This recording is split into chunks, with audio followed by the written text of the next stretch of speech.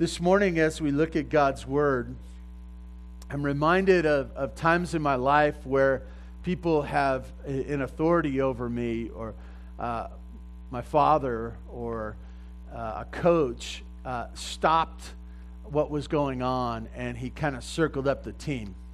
And he says, let me tell you what the plan is from here. Let me tell you where we're going. Jesus, in the passage that we're looking at this morning, is going to do that for his disciples.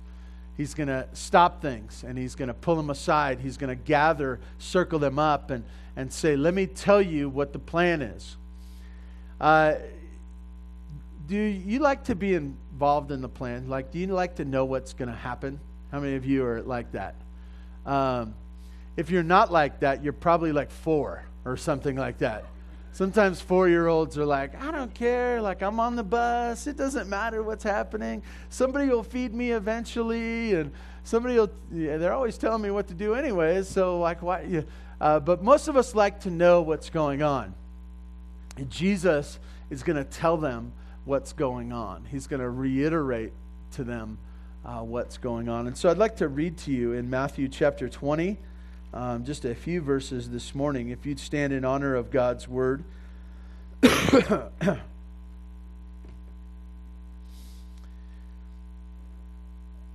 want to start reading at verse 17 and down through verse 19.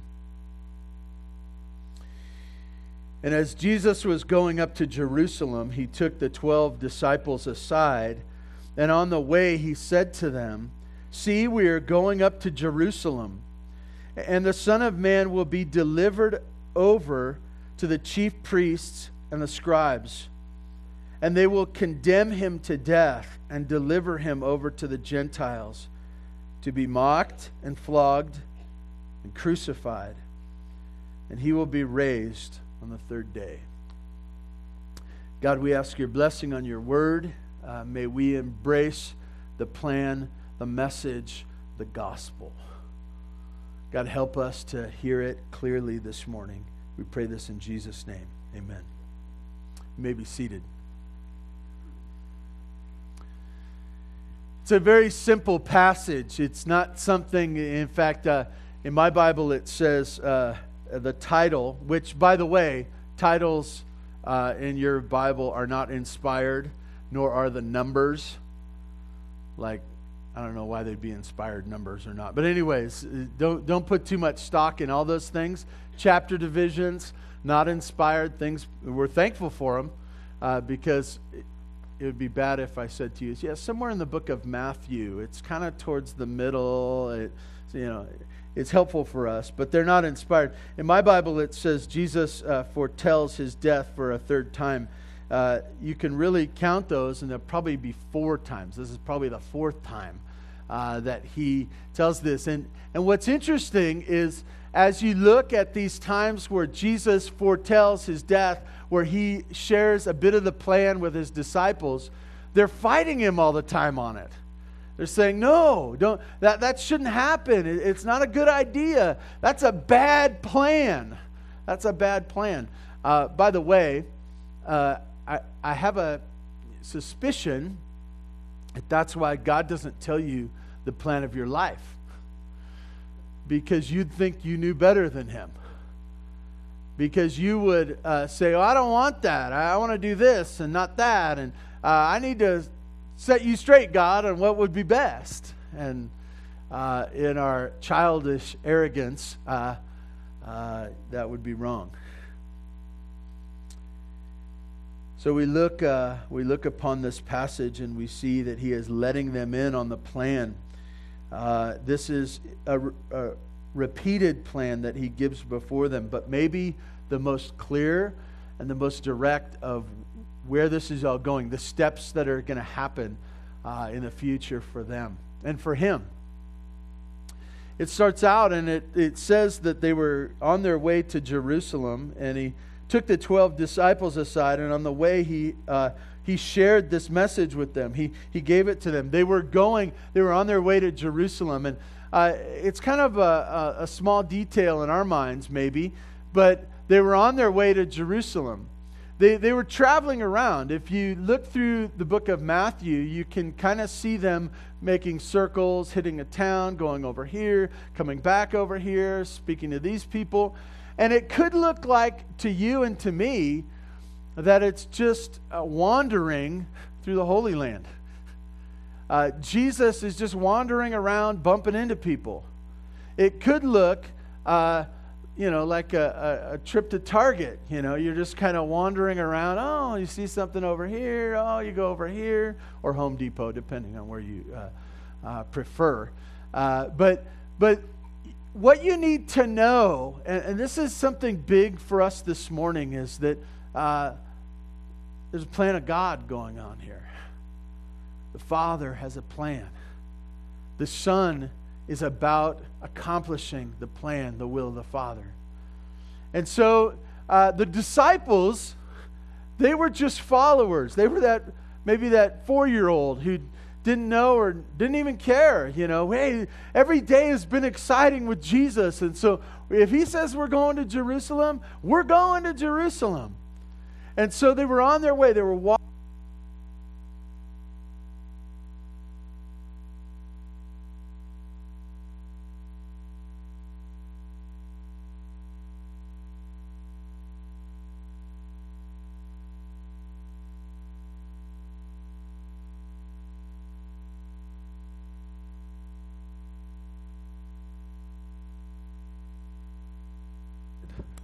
Okay. I don't think it's going to work. I know. I'm looking at it, though, and it's not going to work. I'll go without. I'm a youth pastor. Lenny, can you hear me? Okay, great. So as we look at this passage,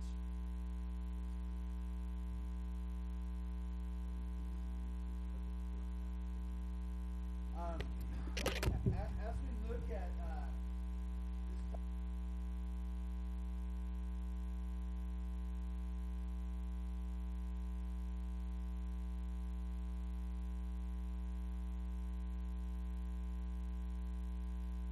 stay in there.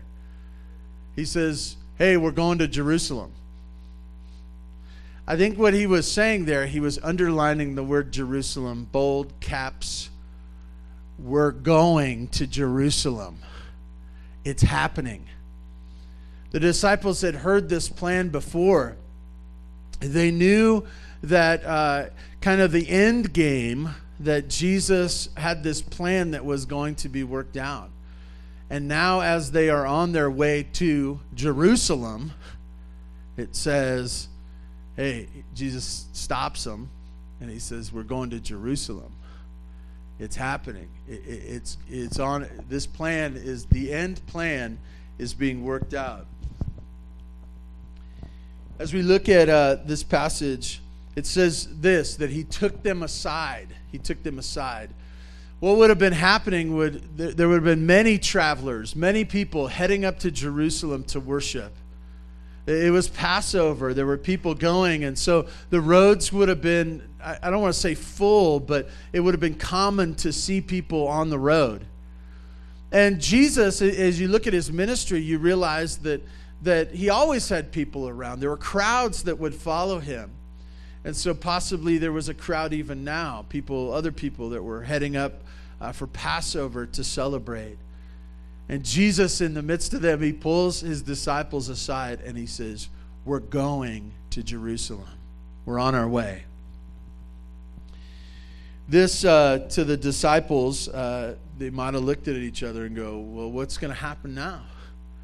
We're on our way to Jerusalem. We're on the road. And Jesus is now signaling that it's going to happen. He looks at he looks at the disciples and he shares parts of the plan. And I want to say stage 1, and the stages kind of come as Jesus is sharing. First, stage 1, go to Jerusalem. Stage 2, he says this, and the Son of Man, referring to himself, will be delivered over to the chief priests and the scribes, and they will condemn him to death. This is so hard for us to see. As I think about at a was in on a conversation many years ago. I was down at Costco, and there were some workers from Costco after they had gotten off work, young people, college-aged, and they were arguing, very animated out in the parking lot. And, I'm getting ready to push my 1,000 rolls of toilet paper and beef jerky and all that other good stuff into my car. And I overhear one of them say something about Jesus. And I look over and I listen. I overhear as I'm putting the toilet paper in the back and all that good stuff. And I realize they're arguing over whether Jesus should have died. And so I put everything in, and I kind of head over there. And the one young man is not a believer, obviously, and he goes, "There's no way Jesus could have been God, because if I were God, nobody's going to kill me." That was his logic. And I'm used to the gospel message. I've grown up around it. Maybe that is something of a stumbling point for some. When they picture a King of Kings, they say, well, a King of Kings is in charge. A King of Kings does what he wants to do. Nobody tells a King of Kings, a Lord of Lords, what they're going to do, and nobody can overpower them. Know this, that Jesus is huddling his team. He says, stage 1, we go to Jerusalem. Stage 2 is I get delivered over to the Jews. I get delivered over to the Jews, the leadership of the Jews. I get delivered over to my people, the leaders that they have. I get delivered over to them. I get arrested. The idea of delivered over isn't just that it's being handed over. It's to be put into custody. And you look at this and you go, wait, this sounds like a bad plan. Stage 1, if Jerusalem's where all the bad stuff's going to happen, don't go to Jerusalem. If stage 2, you say, well, we got to go to Jerusalem. We're on our way. Well, stage 2, the idea of being delivered over, if you know it's going to happen, Jesus, don't do it. Like, we can prevent this. Stage 2 was delivered over to the Jews. Excuse me. As you look at this, you realize that these chief priests and scribes were mentioned over and over again up to this point in the book of Matthew. There's disagreement between them and Jesus all the time. They're trying to put Jesus on the spot over and over again. And Jesus is answering them and teaching them. And he's using their questions as teaching for others as well. And to these same ones who he has proved wrong over and over again, Jesus says stage 2 is that I will be handed or delivered over to them. And for this purpose, to be condemned to death. Condemned to death. It's hard to get this in this section, as well as when you do get to the crucifixion and later in the book of Matthew, the Gospels as well, is to realize that there's 2 authority structures happening simultaneously. There's the Jews who are in charge of their own people. They're in charge of their own people. They direct, they lead, but they really have no authority.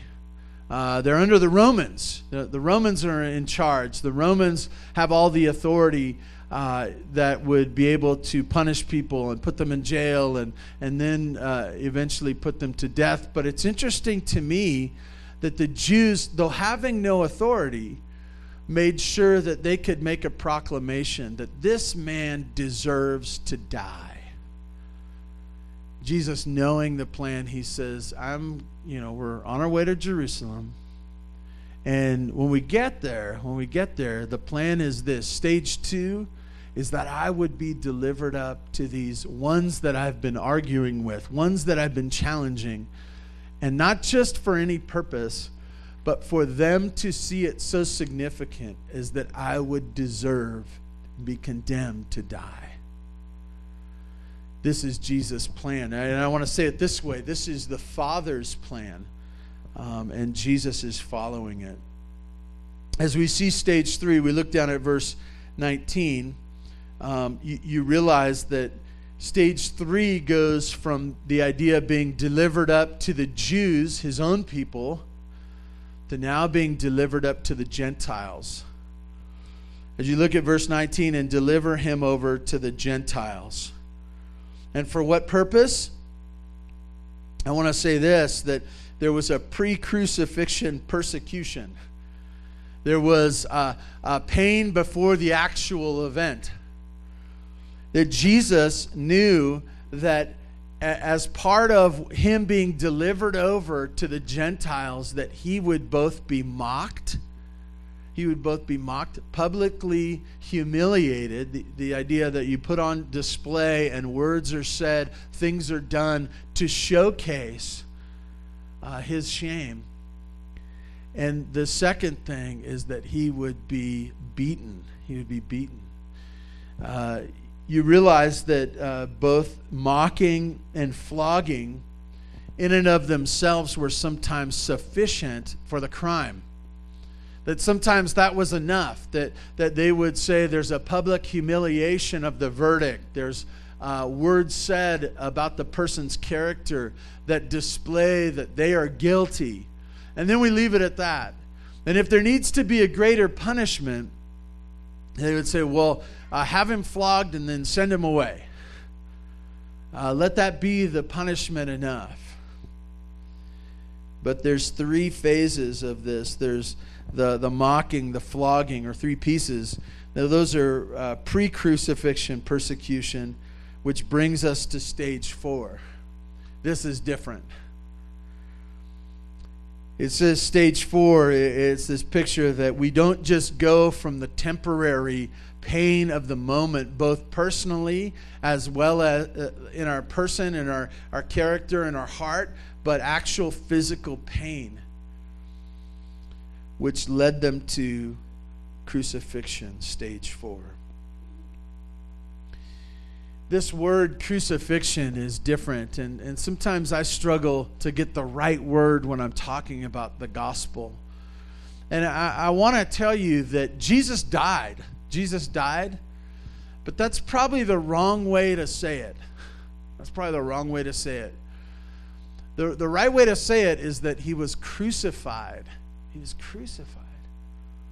Because the idea of crucifixion, people die all the time. We know people that have been very dear to us that in the last year have died. And we can say, and which someone says, this person that I love died. And you say, well, what happened? How did they die? How did they die? And you say, well, they died from this disease. They died from this accident. They died of old age. They died for many reasons. But this says this, that they were punished. They were punished. And the punishment was death. It was crucifixion. That they bore the penalty of some offense. And so we see that Jesus, and as I read this, I'm so familiar with the story, I keep jumping ahead in my mind. I keep jumping ahead and going, well, yeah, and I'm piecing it together. This is the time where Pilate comes in, and this is where he's in this place talking to this person, and this is where Peter's here, and I'm playing it all out. But know this, that none of that has happened at this point. That this conversation on the road to Jerusalem, none of this has come about yet. Jesus is foretelling it. He's sharing with them the plan. This is the plan. And not just the plan, but he's bracing them for this is how this is all going to play out. So we come to stage 4, and Jesus foretells and he shares with them the plan is this, that I would be executed. I would be executed for a crime. I would be crucified. And then lastly and clearly, and I wanted to, I wondered about just saving this for next week, because this is the message of Easter. But I want to get us thinking early. I want to get us thinking early. Is that the plan of God was not just for Jesus to be a good man. It was not just for Jesus to train his disciples. It was not just for him to be a great teacher, do miracles, heal sickness, cast out demons, but that his plan was that Jesus on display both for the Jews and for the Gentiles would be condemned to death, that he would be humiliated in death and then crucified. That this all would come together, not just as happenstance. You know, when we look at history, you've studied history, most of the time we try to figure out why. Why? What were the events that led up to this event, which made this event happen, which changed the course of the world? And as you look at the gospel message, the gospel scene of Jesus going to the cross, there might be this difficulty for the historian in you to say, well, if this would have happened, this wouldn't have happened, and da-da-da. You say, well, it would have been a domino effect. And I want to tell you this. What Jesus is saying is, this is my Father's plan. This is what's going to happen. The people in charge here, they're not you, disciples. It's not the people of the Jews up in Jerusalem. They're not in charge. It's not the Gentiles that are in charge. But this is the plan. My Father is in charge. And I'm in obedience to the Father as I walk through these steps, that there's purpose behind every step. Which brings us to stage 5. It says this, and he will be raised on the third day. Raised on the third day. I'm sure the disciples struggled with this. I'm sure of it. Maybe even as some of you struggle today. You say, what is resurrection? It doesn't make sense. I've gone to the hospital. I've seen people who have passed away and died, and there's nothing after that. And the idea that someone would come alive again after 3 days. You know, I've read the story of this, and someone saw, you know, they saw this, had this experience in a hospital. They really died, but they came back. And I want to say, after 3 days? After 3 days? In a crucifixion sort of death?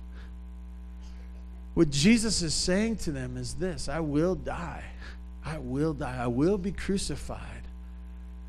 But know this, that this is not the end of the story, and this is not the end of my story, but that I will be raised victorious.